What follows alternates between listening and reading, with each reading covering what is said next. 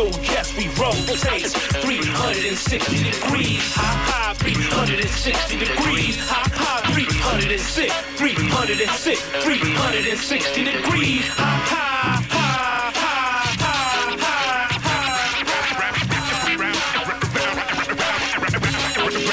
Round and round we go. To the circle, 360. Round and round we go.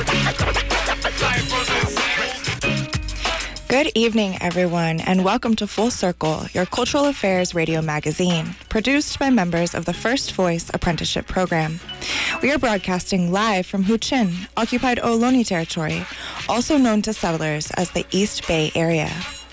Tonight we get updates on the effective lockdown that began last September at Corcoran State Prison. The lockdown prompted over 250 people in the prison to go on hunger strike. We'll speak with a family member of one striker, as well as groups organizing in support of striking prisoners. And later, police unions across the state are attempting to block the release of officer misconduct records, which have been requested by victims of police violence and other members of the public. We'll speak with Full Circle's technical director, Freewillin Franklin, who filed the records request in Antioch. All that coming up on Full Circle. We're your hosts. I'm Kenny C. And I'm Mari Nakagawa. Keep it locked.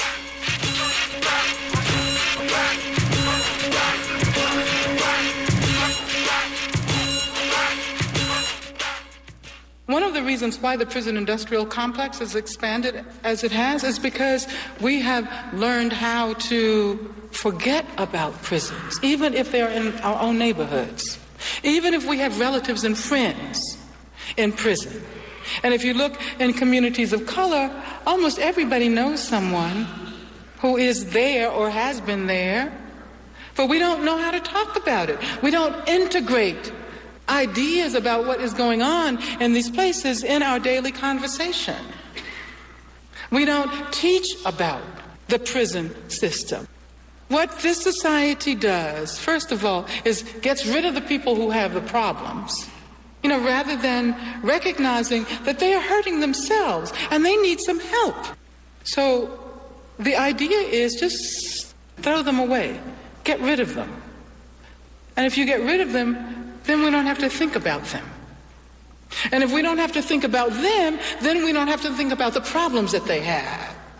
So we don't really have to address the issue of drugs, which would require us also to talk about pharmaceutical companies. So I guess what I want to suggest that we all do is figure out ways of making these issues visible. Because of the way the criminal is constructed, represented, many of us are even afraid to admit that we know someone who could be that kind of a person. But prisoners are like you and me. I mean, yeah, there's some pretty bad people in prison, but there's some pretty bad people who are not in prison.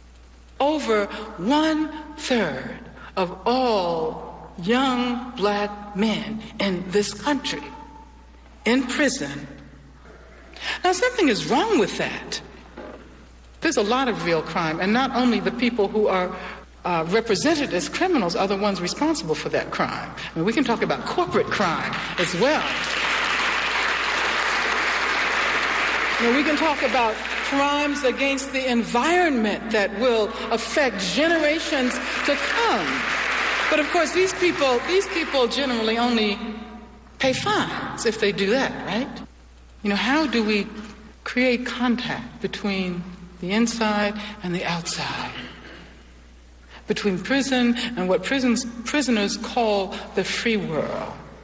I don't know how free this world is, because it certainly isn't free for a lot of people who are out here.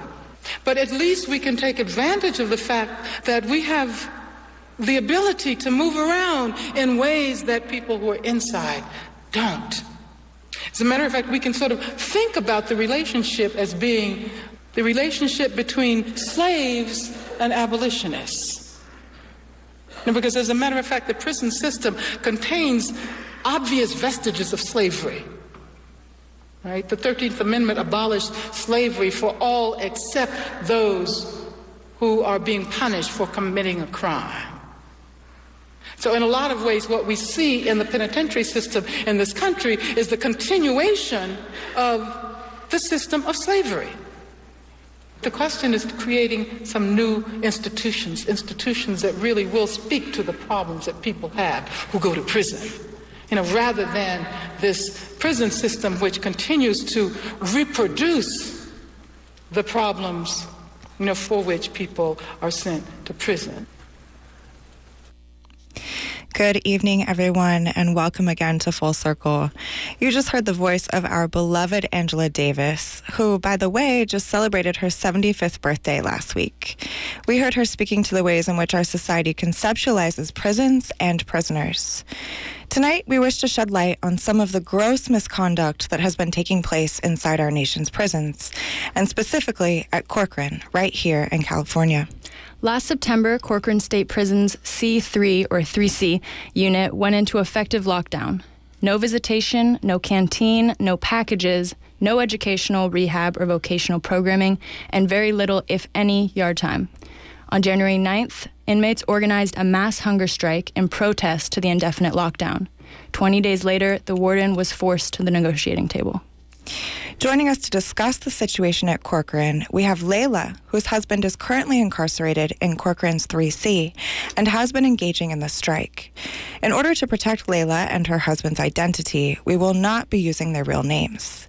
Layla joins us by phone. Layla, thank you for joining us. Hello. Hi.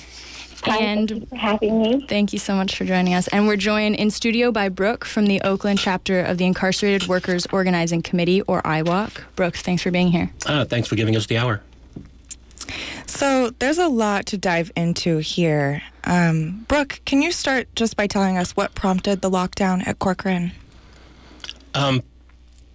September 28th, 3 prisoners were attacked by another inside prisoner formation, and that instigated a unit-wide lockdown. All 5 units, no matter what affiliation or racial group, were, locked down. They called it modified programming, but in everything except for like an hour's worth of yard time, it's effectively a lockdown. And around the country generally, but in Corcoran in particular, there has been a history of situations that of misconduct, right? So this is not the first time this has happened at Corcoran, where there's been some misconduct. Well, so-called, but yeah, I think you're referring to dogfights or gladiator matches. In 1996, Corcoran made the headlines in a huge way. Guards were essentially setting up prisoners from rival factions within the prison society, and inside is a small society with all its own rules and negotiations and agreements and affiliations. Guards intentionally would place rivals within the same small yard space and even bet on the outcome of matches, knowing it would be a fight, and even in many cases shoot prisoners dead, during the fights. 8 prisoners were shot during a notorious period, and one guard even was pushed to whistleblow. 8 guards were eventually tried for this heinous practice. None were convicted of anything. There were some firings, but essentially this has never gone away. This is gone from what they characterized then as like a guard culture run amok, attributed largely to a warden who kept his head down or was inattentive, which is largely inaccurate. CDCR fosters a violent environment in many of its units. The system is very large, and there's a variety of environments, but by and large, in higher level security environments, they maintain control by enforcing racial segregation and stoking violence between different population segments. CDCR calls them gangs.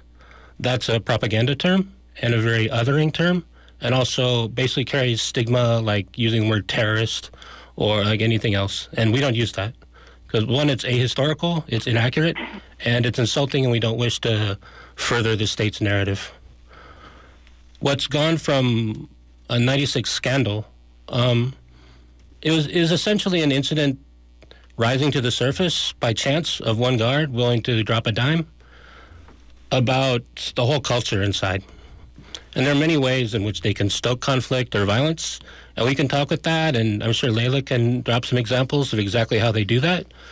But in this environment, like recently, they were staging what's called dogfights. It's a common term inside. When you everyone knows what you're talking about. Or it's called a 2-on-2, where they basically drop two of one faction into a yard, maybe 15 to 20 COs, like, guards in the yard, basically watching for fun. And then they drop one or two from another segment in there, basically to enact summary punishment or stoke conflict between the different factions. It's like, why do they do that, you would say? Like, why do they stoke violence? They pretend to be the arbiters of violence. That's not true at all. A unified prisoner front is very, can organize and take care of themselves. Prisoners always negotiate amongst themselves and have agreements. And in California at this moment, there's a historic, long-standing agreement called the Agreement to End Hostilities, which was a product of the 2011-13 hunger strikes. Interracially organized, statewide hunger strikes against solitary. The brothers who organized this penned an agreement to end hostilities. The four major racial population segments, like AB, the white, or Woods, Southern Mexicans, Northern Mexicans, and the black factions, and like 19 other population representatives also signed the document, and it basically put a ceasefire in effect, like no racial beef on the yard. We'll settle our differences between us and not give CDCI the satisfaction of like doing their work for them and like brutalizing each other. The rival faction within Corcoran 3C, Fresno Bulldogs, are not a signatory to that and have basically derived all their power from being a spoiler or a violator of prisoner solidarity. So like that's essentially the situation that set off, the situation inside Congress. So it's like a bit more than misconduct. It's basically a continuation of policy and like a long-standing guard culture and even like prison system mandate.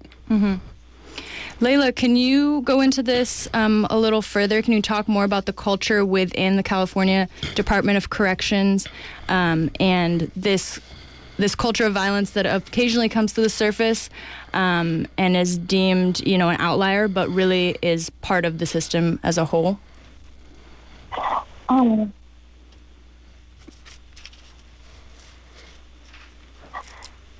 Layla, are you with us? I'm sorry. I'm trying. My reception was really bad. I'm so sorry. No problem. I'm sorry. Can you guys hear me? Yeah, we were wondering if you can continue off of what Brooke was saying about the practices, the guard culture within California Department of Corrections. Yeah, well, I wanted to say real quick, as far as the fighting and because they say that they're incremental, the 1-on-1 or the 2-on-2, and basically they use that as called an incremental. But I just wanted to say one thing. To me, how are they incrementals when they are gladiator fight, dog fights? They literally clear out the whole yard and have like 20 or 30 COs in the yard laughing and joking while the inmates are in there fighting. They literally leave their buildings. This is happening like now. They leave their buildings to go and watch these fights. And COs are correctional officers? Correct. I'm sorry, yes, correctional officers. And anytime an inmate tries to do something positive, the guards discourage them. They'll search their cells for no reason. They'll take their personal food away. They'll take it out of their cells. They've been putting sandbags in front of their doors. They're so rude, especially to families. Like when you go to visit, they look down at us. They make it hard for us to even get in the visiting room past, the metal detectors. They'll say, "Oh, you're wearing something inappropriate when you're wearing a turtleneck." They want you to go back and forth and change. So you can just be like, forget it. I'm going home, Another example, like purposely when an inmate transpacts to another prison, or they'll break their TV, tablet, whatever they have, they'll break it or they'll lose it, or they won't send it to them for like months and months at a time because they just feel that they can do that. They feel that they can talk and treat, inmates or even families any way they want. So, Layla, when did you first hear about this particular lockdown? What information were you receiving? Actually, I heard about it that weekend of September 28th, because I believe that it was like a Friday, because I heard about it that weekend when they canceled the visits. But I didn't know nothing. I didn't know at all nothing. I just, you get an email from BPAS saying that the prison's on lockdown, and that's all I knew. And so you haven't been able to see your husband since September? Correct. Wow. And have you spoken with him? Do you know how it's affected him, his health, and also you and your family?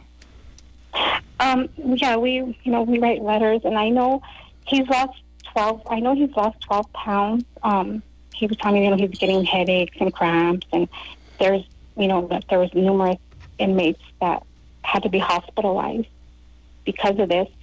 And, he's also, he's like, I would write him, he writes me back, and I say, hey, why don't you get checked out? He says that, if the nurses come around and they ask, oh, do you want me to check your vitals? Do you want some medical attention?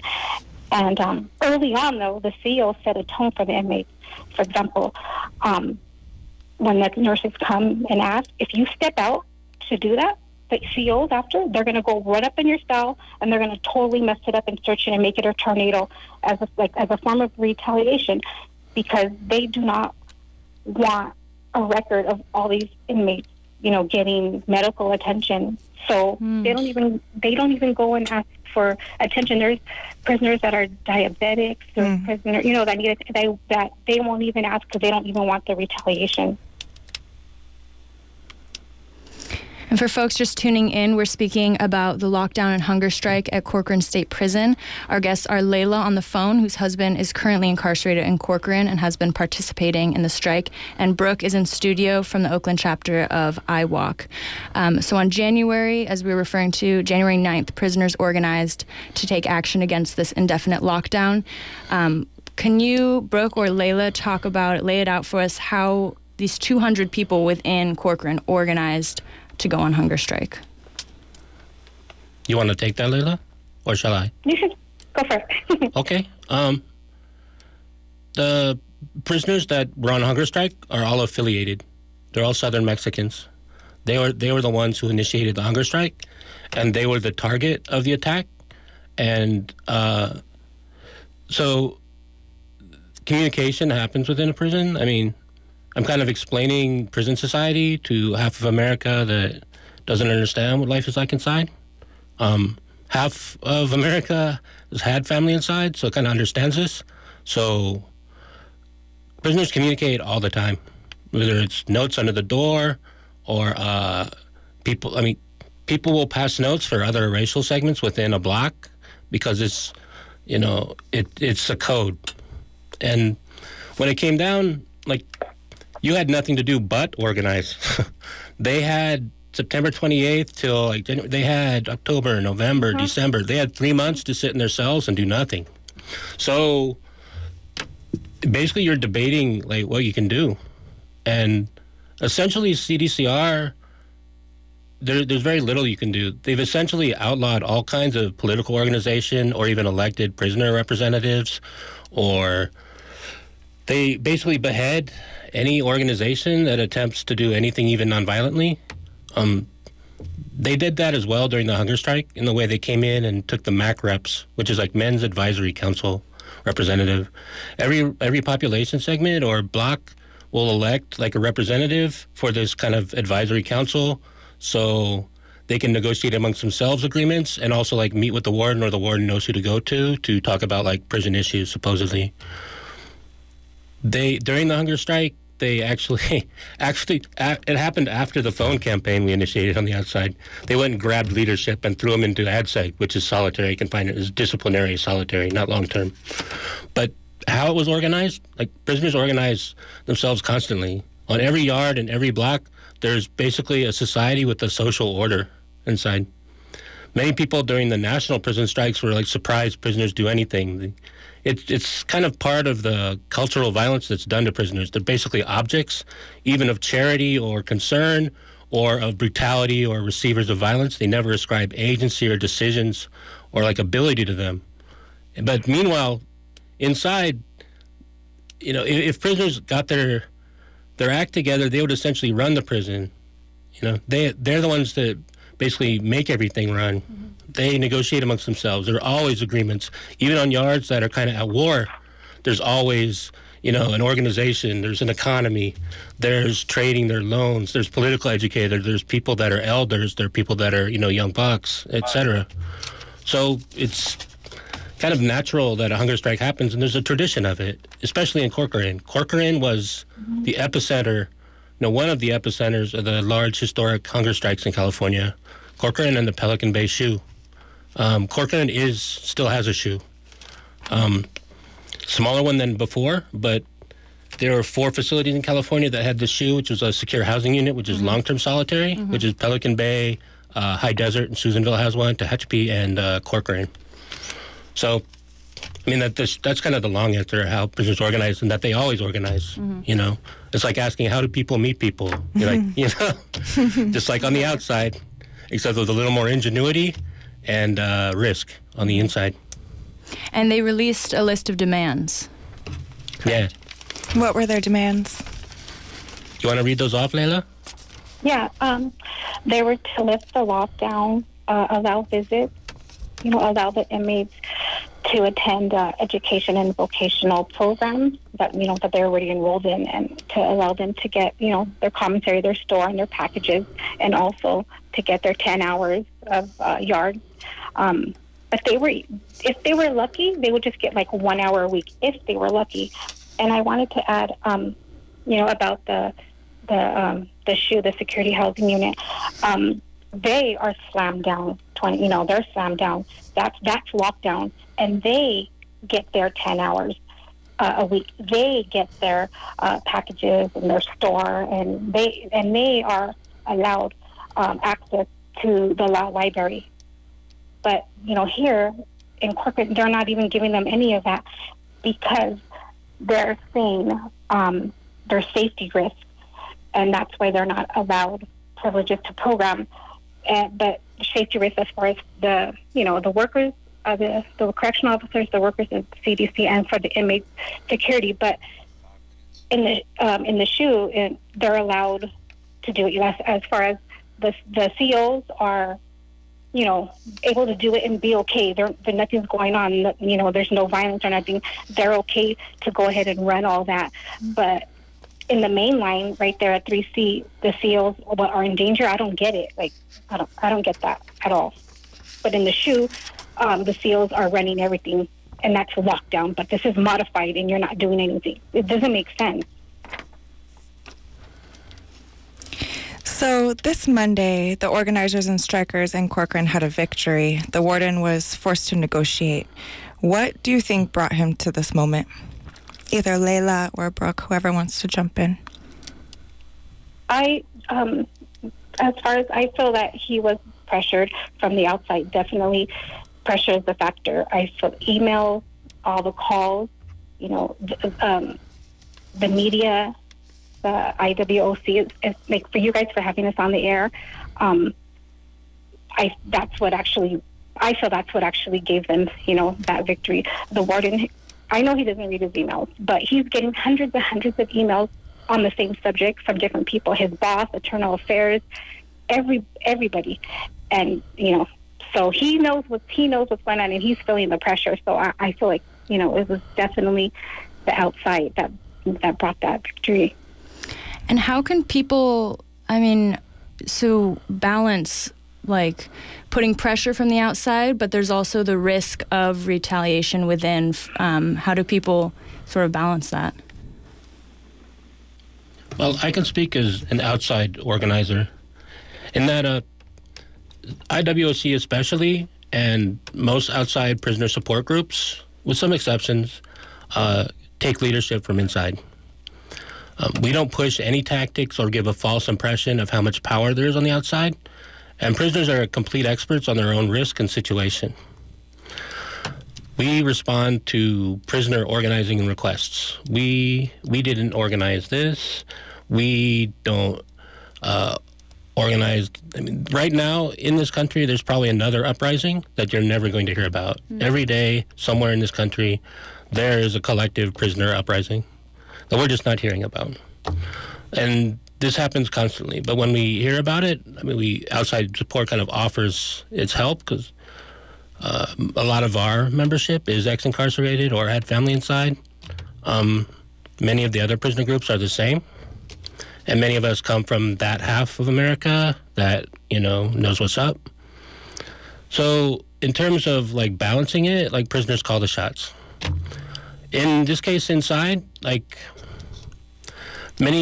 also want to credit all the strikers themselves for, bringing the warden to the negotiating table. Because there was a whole host of dirty tricks, plus the specter of basically being hospitalized, being raised as retaliation through dogfights. As deterrence to the strike. They, like Layla said, made it a choice between medical attention or being shaken down. And then that's also a way of guards of hiding the shakedown in the paperwork. They faced the dogfight. In your week, you've been on a hunger strike for 20 days, and you could be put into a yard to basically defend yourself. You face all these, aggressions that are basically off the books. In ways of, trying to break the strike, in the way they took leadership, out of their cells and threw them into solitary. Not seeking to negotiate or de-escalate, but to basically crush people. They threw down sandpipes, which are sand, as Layla was saying, sandbags at the bottom of all the doors, because inside, all the doors have, an inch and a half, even an inch or maybe 2 inches of gap underneath the doors. And you can slide food or kites, which are notes, to each other. They put those down so that prisoners couldn't, even share medicine or, sugar for the diabetics or Gatorade or even a sandwich or notes or anything. So the strikers, by maintaining unity and discipline, also, brought the warden to the negotiating table. Well, thank you, Layla, for being on the line with us, and thank you, Brooke, for being in studio with us. We'll be right back after this short music break.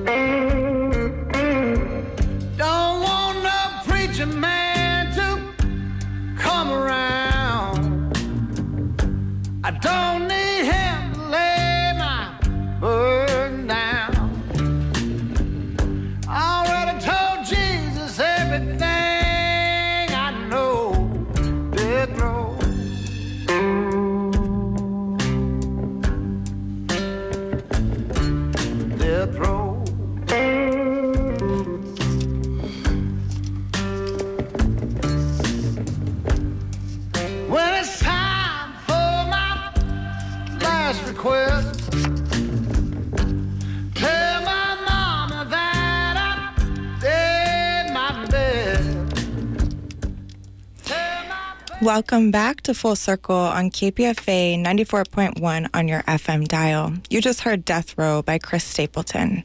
Tonight we are exploring how our criminal justice system effectively condones and upholds the inhumane treatment of incarcerated folks. And we are joined by Brooke of Incarcerated Workers Organizing Committee, the Oakland chapter, and also by Layla, who has a family member inside Corcoran at this moment. So I'd like to ask, what is the current status of negotiations within Corcoran at this moment? From what I heard, they promised store packages. They're in the making of a schedule for yard. That's it so far. Of course, I know the inmates want their visits and they want their education and vocational programs, as soon as possible. And another thing, CDCR, they are the ones who say social ties are proven to be a strong factor in an inmate's rehabilitation. So that would be a part of visiting, that's actually, they want the visiting in their programs back. Sure. Yeah, exactly. I'm wondering if you can talk about how they really, CDCR dehumanizes not only the prisoners but their families, and how their so-called mission in creating strong social bonds is undermined by their practices. If you could talk about your experiences as a family member of someone on the inside. One time I was at, I'll make it quick, I was at visit, and I was using my husband's bandana to clean my hands, and a female correctional officer came to me, and she took it from me. She's like, "You can't have this." She's yelling, taking it from me, but looking at him. I said, "Yes, he can. I bought it for him." She goes, "No, we don't allow these here."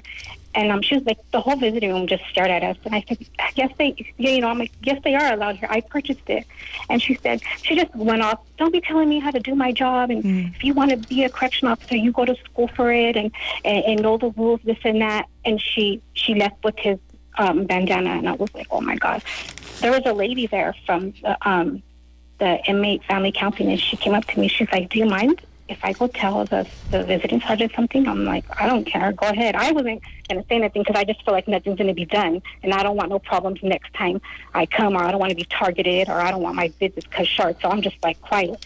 And then my husband got up and went, talked to one of the SEALs, like, "Hey, about the bandana."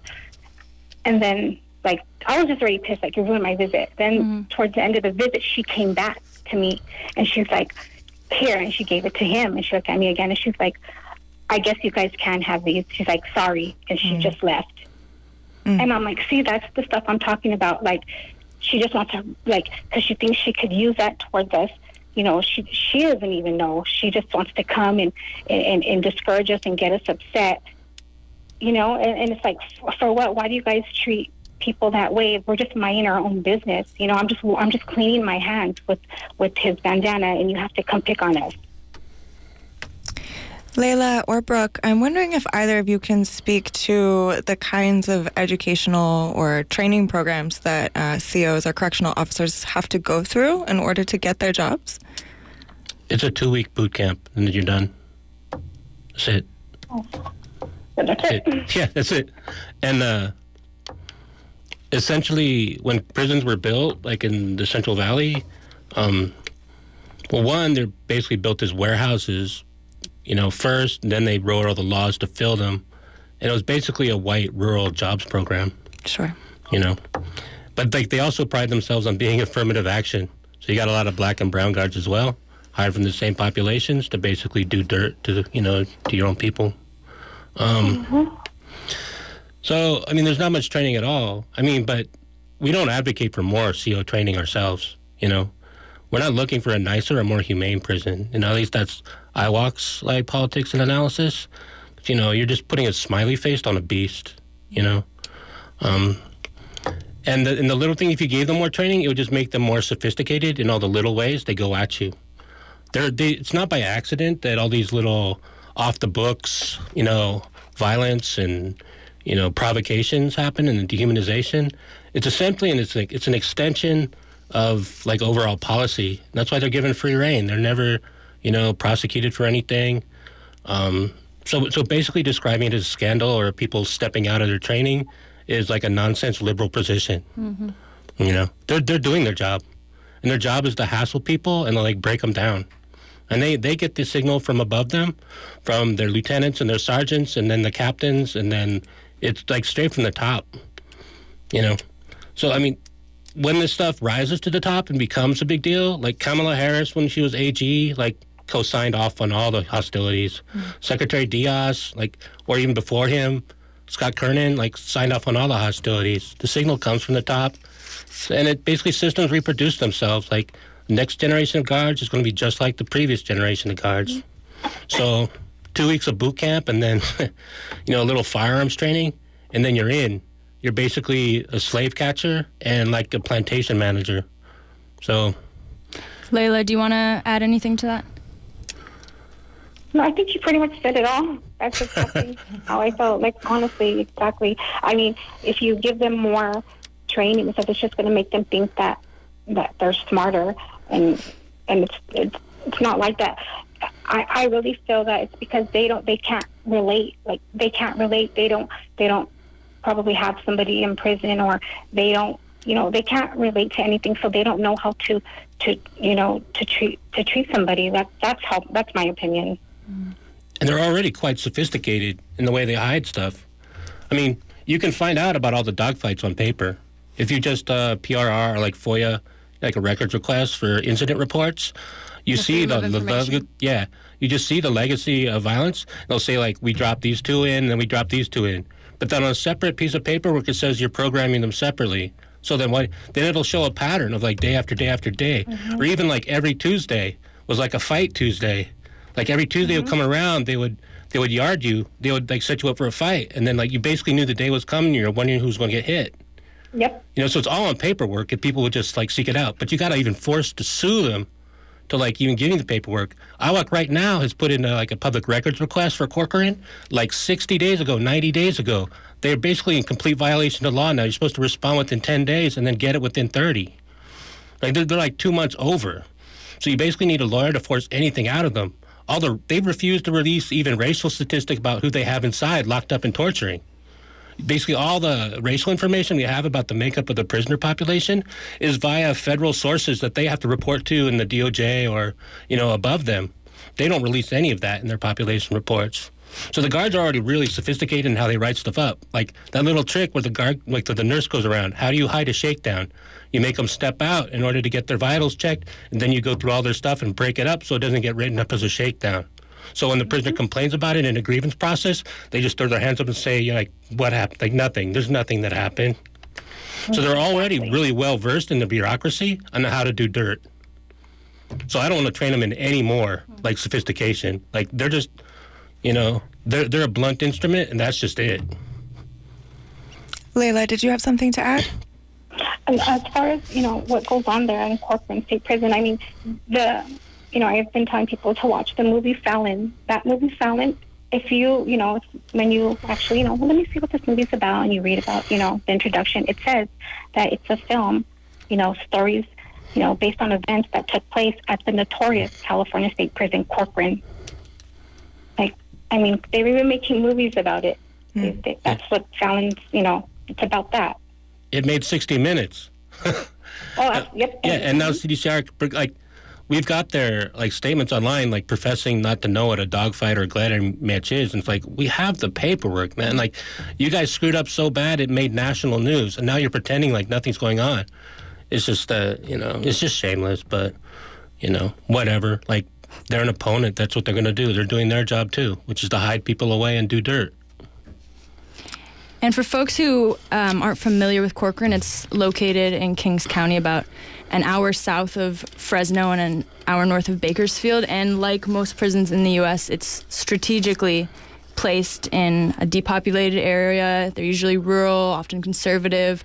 Can you talk, Layla, about the strategic geography and how it affects the connection with families, the people who are hired there, and just the overall isolation? Brooke, do you have those, as far as that, do you have the, can you speak on that? On, like, the locations and why they're set up that way? And yeah, I mean, the worst example of their, like, geographical strategy is Pelican Bay.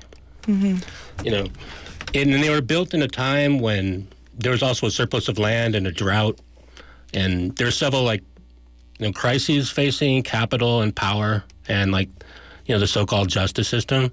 And building prisons, like, as a development scheme in, like, rural counties was, like, a political solution to jobs, to, like, cheap land. because they weren't under agricultural production anymore. Promising jobs was an easy way to steamroll them through like provincial, basically county governments. Susanville, the same thing. And the Central Valley is, I mean, they call it the prison corridor, like from Tehachapi, like all the way up north to, all the way to, you know, like Sacramento, CSP Sacramento or Old Folsom. It's a whole string of prison complexes. And oftentimes you'll have one prison like built across the street from another, like at Soledad. You know, they're separate names, but CTF, Soledad, and Salinas Valley are like right next to each other. And it's a mini city of like 11,000, you know, prisoners locked up. Wow. So essentially it's a way to, one, like punish families. Two, like prisons are designed as like oblivion, like a black hole. You're supposed to be forgotten and a million miles away from things. They don't have an island or another planet to send prisoners to. They send them into the middle of the Central Valley, like 4, 5, 6 hours away from like your families. And it was basically an economic political solution as well. There's a huge building program, a boom. And they basically passed, you know, the spending bills. They built the prison complex as a basically political tool to discipline whole swaths of the population. Then they wrote the laws to fill them up, and they're still full. You know, even with like the new release, like legislation about letting people go or the overcrowding lawsuits, they're still 130% at capacity, you know. Can you speak a bit about those recent lawsuits about the overcrowding? Well, there was the big one which resulted in what was called realignment. AB 109, back in 2007, there was a lawsuit. There was basically a huge like medical crisis and like death crisis within facilities with valley fever and so many people dying like every week that due to overcrowding and lack of medical attention and what was called valley fever that was killing people en masse. And the warehousing of prisoners was extreme. They were using a model that's still used in like the South and other places, but dormitories. People triple bunked in like big gymnasiums looking things where you have 150 people in like a really tight sweltering room. And of course, like disease and other things just take off like rampant. So the overcrowding crisis like made its way through the courts and essentially forced CDCR to like juggle its numbers. Like first strategy they did was like send 10,000 prisoners out of state. They didn't decriminalize anything. They didn't like they just shipped them to Mississippi or to Arizona or, you know, to Nevada. You know, the different facilities. They're sometimes privately run, sometimes leased out, sometimes thrown into counties. Then the next big way they shuffled the numbers and why the numbers you get for the present state system aren't accurate is because they moved all the revocations of parole or probation to county facilities.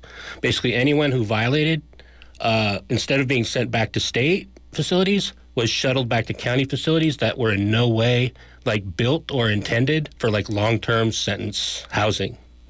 So all those people are basically, you know, there's a whole column now in like the published population reports, which are like compiled weekly and archived. There's a whole column now which has zeros in it, but it's basically that whole number of people on parole or probation violation were shoved into like county facilities, which have no like little programming at all, smaller yards, the same overcrowding, but like moved to a different position. And no contact visits either in county facilities, you know. So a lot of people end up doing their time then, so it's a little numbers game. So the number of people under control is the same, except that they've modified appearances in order to like basically not meet the spirit of the finding of the court and just shift the problem somewhere else out of sight. And right now, it's still at about 130% of facility. There are different like release, like 47 and 57, Prop 47 and Prop 57. They're basically creating different classes of prisoners for release, for consideration of release. And they're essentially like retooling, they're reorganizing right now. They're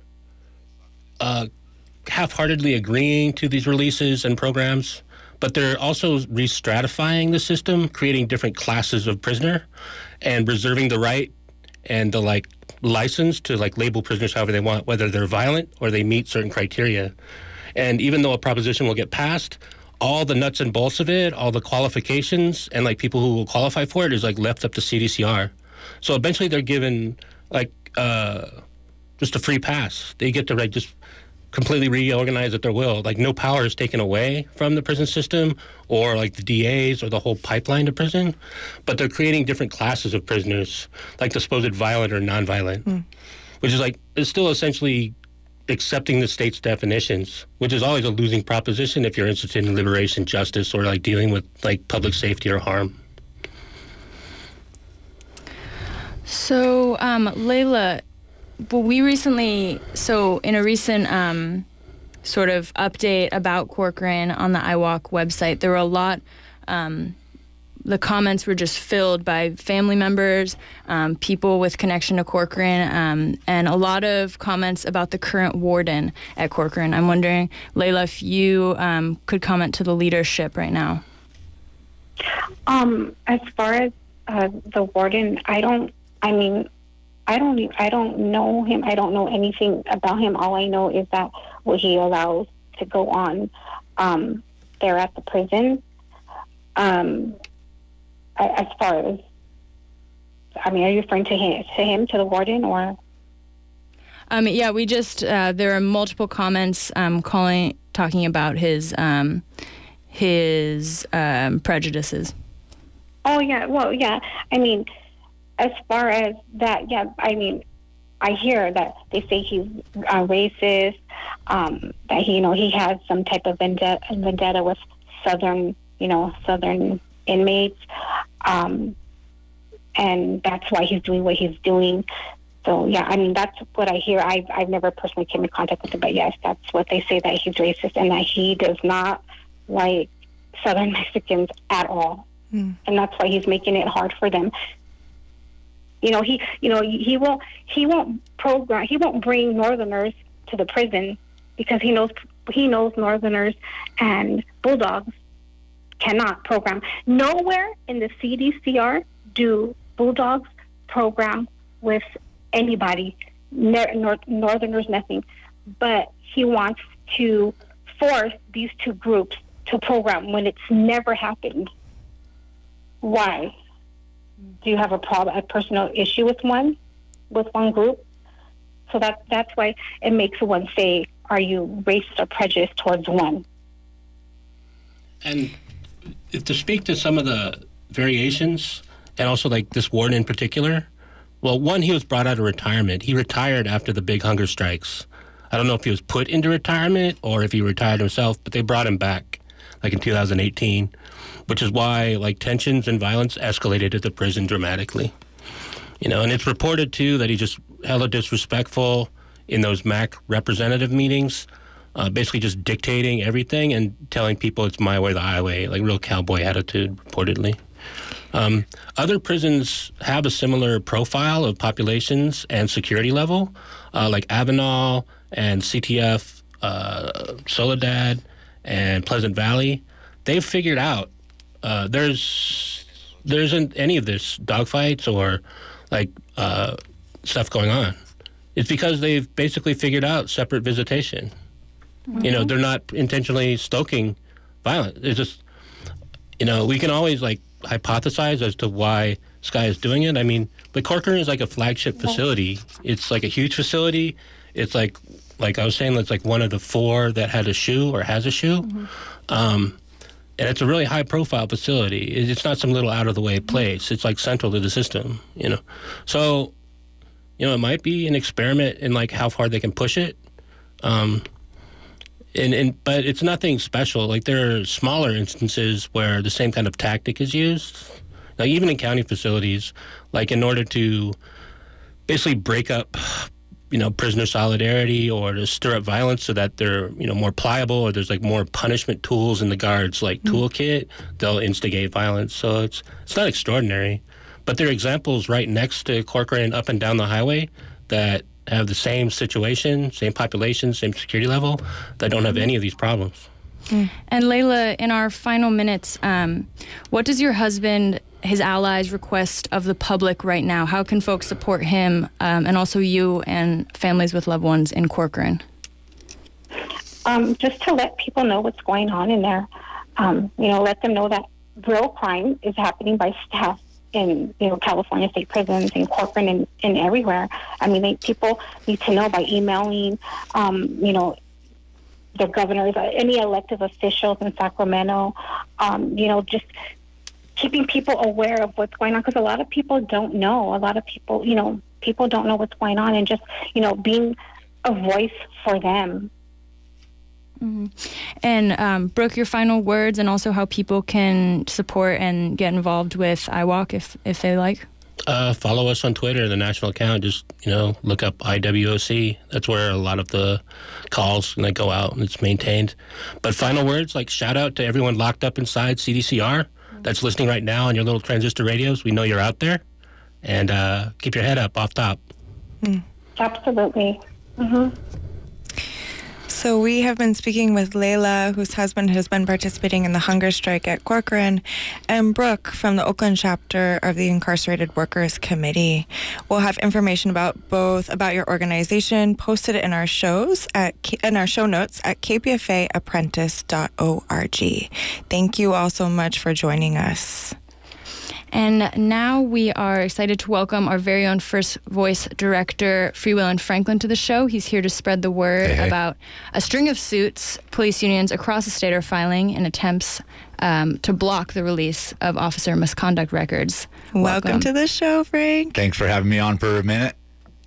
So what is the deal in Antioch right now? What's going on? So across the state of California, and Antioch included, people have been filing 1421 request for public information to see what the officers' records that may have caused a death in their family, had killed one of their family members, or maybe they have been beaten or abused by these officers. So 1421 allows you to file documents and to get them to release their public record, get them to release their internal records. And what's happening is all the police officers associations around the state are suing their cities to block the release of these documents. And I filed my paperwork on Tuesday last week. Wednesday, the Antioch Police Officers Association hired a high-powered attorney, the one that represented Meserly in the Oscar Grant case.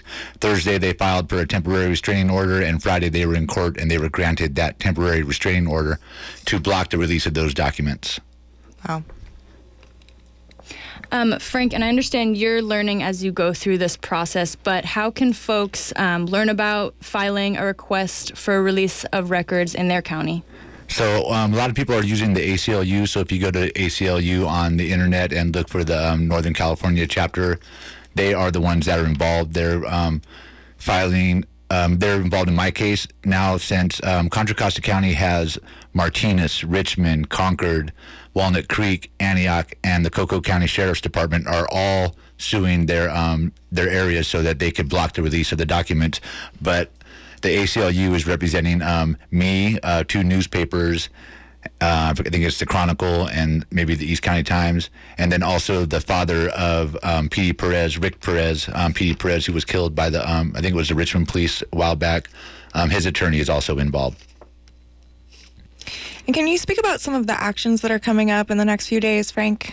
Yeah, real important. If you're from the Antioch, Concord, Pittsburgh area, Brentwood, Oakley, anywhere out there, the Antioch Police Officers Association has made the move to sue the city to block the release of the documents.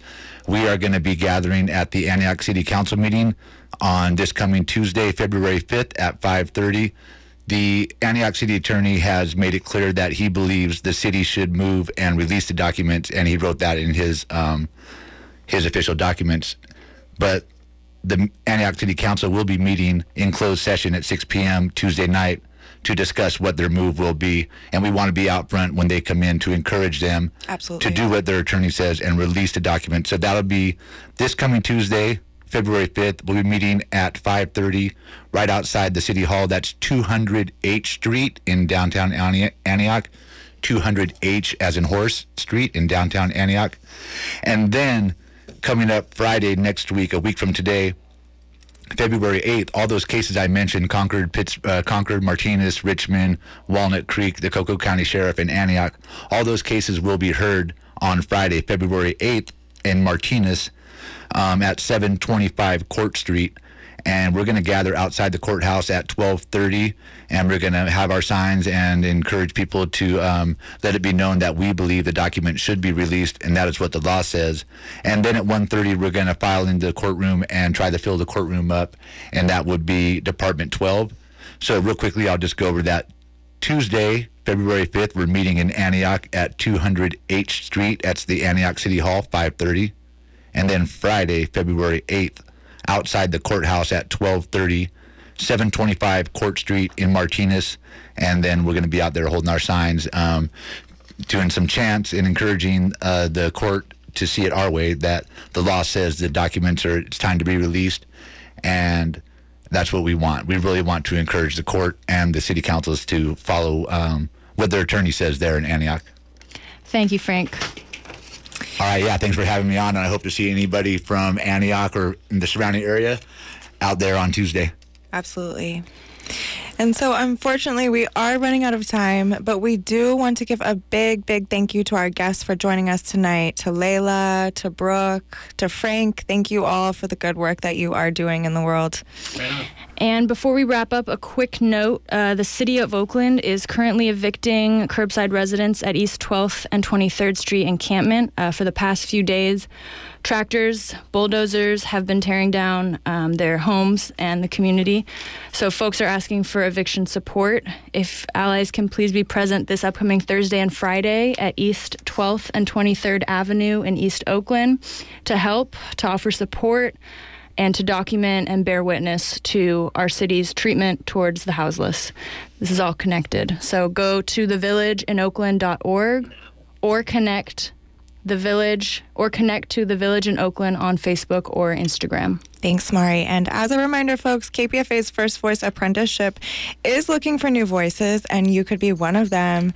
If you have a story to tell, or if you've always wanted to be on the radio, check out our training program at kpfaapprentice.org, or feel free to give us a call at 510-848-6767, extension 235. And that brings us to the end of tonight's show. Our executive producer is Ms. M. Our technical director is Frank Sterling. Joy Moore is our production consultant. We have been your hosts, Kenny C. and Mari Nakagawa. Special thanks to Aria on the soundboard and to our tech assists, Sharon, Shaquille, and Hana. Thanks for hanging out with us on Full Circle. La Onda Bajita is next.